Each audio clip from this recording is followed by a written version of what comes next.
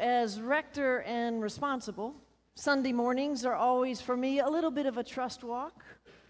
So many people's contributions have to come together at a specific time for worship to happen well. The flowers, the bulletins, the Eucharistic vessels all set in place. The musicians, readers, greeters, preacher, and acolytes all here and prayed up and ready to go at start time. And I'm not saying that everything has to be perfect. Worship is not a performance. I have even grown relaxed enough to understand that we humans, we offer up our gifts and our imperfections as best we can to this gracious God who just delights in us.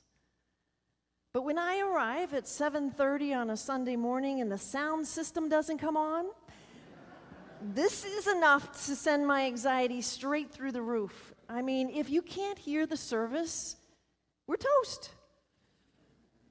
So before COVID and subsequently upgrading our sound system, Charlie Roos, he taught me this trick about how to jiggle the sound box just right so that the lights came on. And if that doesn't work after you kick it, you call Skip Snow and beg for his help. All that to say that the last time this crisis happened, we eventually realized that the sound box had moved away from its source such that it didn't work because it was unplugged. This actually gets us to Jesus' final conversation with his disciples in the upper room the night before his crucifixion. His disciples are understandably anxious. Things appear to be going south, and Jesus is making overtures that he's leaving them, going to a place where they cannot go with him for now. And so on that night, our Lord finds language that offers solace, explaining how they can remain connected. He uses familiar imagery like vines and branches. Throughout their ministry together, Jesus had offered them images to help them glimpse who he really was, saying things like, I am the true bread. I am the living water. I am the good shepherd. And now Jesus reaches for his last and culminating I am statement, declaring, I am the true vine, and my Father, he's the vine grower. I am the vine, you are the branches. Abide in me as I abide in you. Imparting this theme of mutual indwelling, of forever abiding one with the other, was essential for his disciples to understand before Jesus left. Jesus wanted his friends to know that they would not be abandoned, that in his dying and rising and transitioning to the Father, that there was a way for them to stay connected. So before he tells them about the coming of the Holy Spirit, he first uses their understanding of the intimate and organic connection that exists between the vine and the branches, explaining that the branches, severed from the vine, lose their life source and can do nothing. So stay with me. Just like my sound box in the sacristy, it has to be plugged into the electrical current or nothing works. No juice means no sound and no service. But the surprising part about Jesus' analogy is this mutually dependent bit. Of course, it makes sense that Jesus is our life source and we need him. But in this image, we begin to see that we are needed by Jesus also.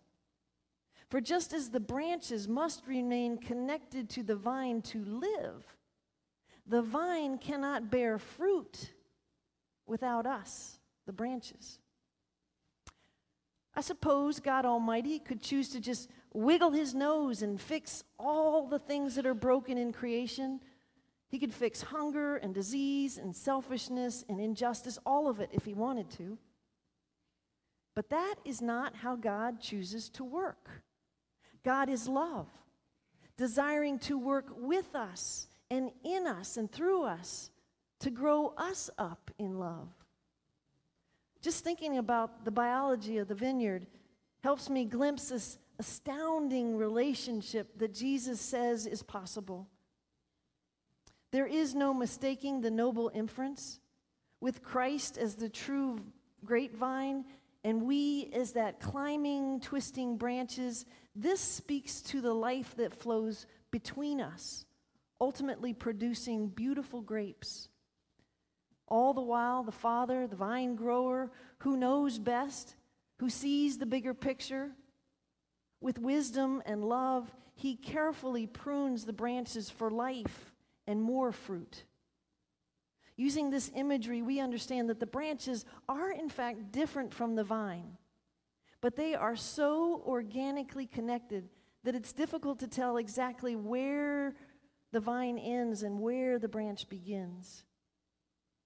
Our own botanist, Professor Frank Gilliam, you would be so proud of me for my research. You see, under the outer bark of the vine and the branches are two layers necessary for the survival of the plant.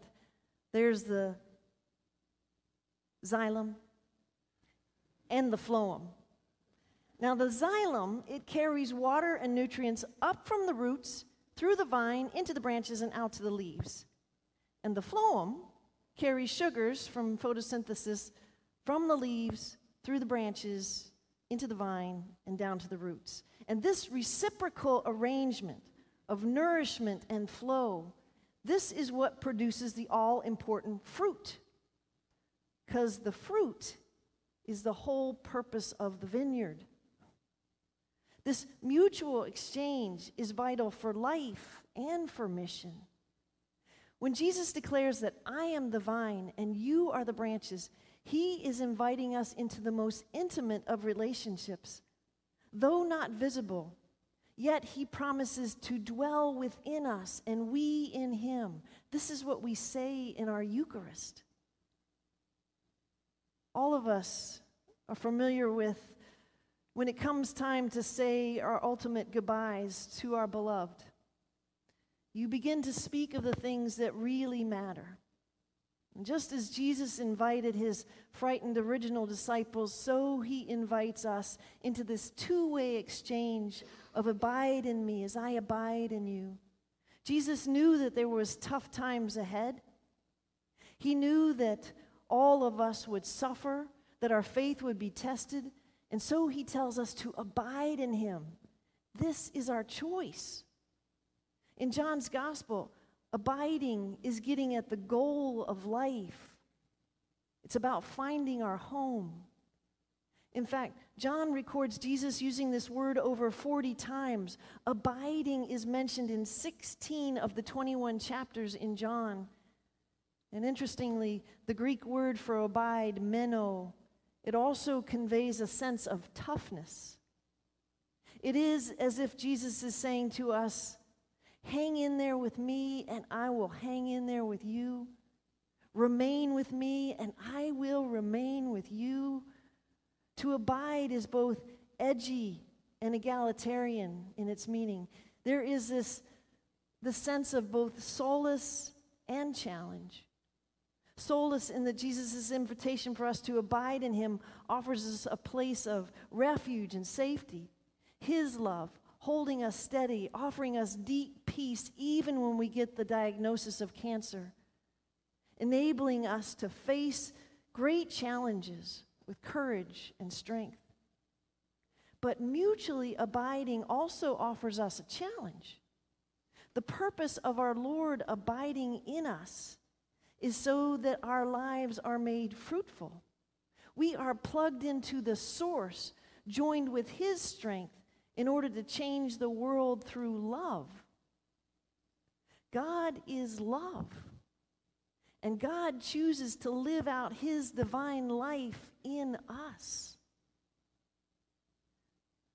I find that we are our truest selves when we embody that love in our ordinary daily lives, not necessarily in grand world historic gestures, but in simple acts of respect and decency, of kindness and generosity, brave enough to speak up for the voiceless and the powerless. Jesus understood his ministry had this power of love, the love that mends the world. Jesus abided with the Father, and the Father abided with him. He remained connected to his life source, always taking the time to be with the Father in prayer and to recharge. Everything he did in teaching and healing, in dining with outcasts and confronting the powerful, even dying on the cross, was about mending the world with love, the one thing that's stronger than death. Today we are reminded of Jesus' mutual invitation to abide in him as he abides in us, because the fruit of our life matters. Apart from him, we can do nothing, but connected to the life source, the divine love flows into us and out of us and into the world. Participating in that love, remaining in that flow, is where life abundant is found. Jesus' invitation to abide in him is so worth our meditating upon and drawing that into the deepest parts of our souls. For me, the amazing good news, worth everything, is that there is no distance between us and God. None. He is right here, making his home with us. Amazing.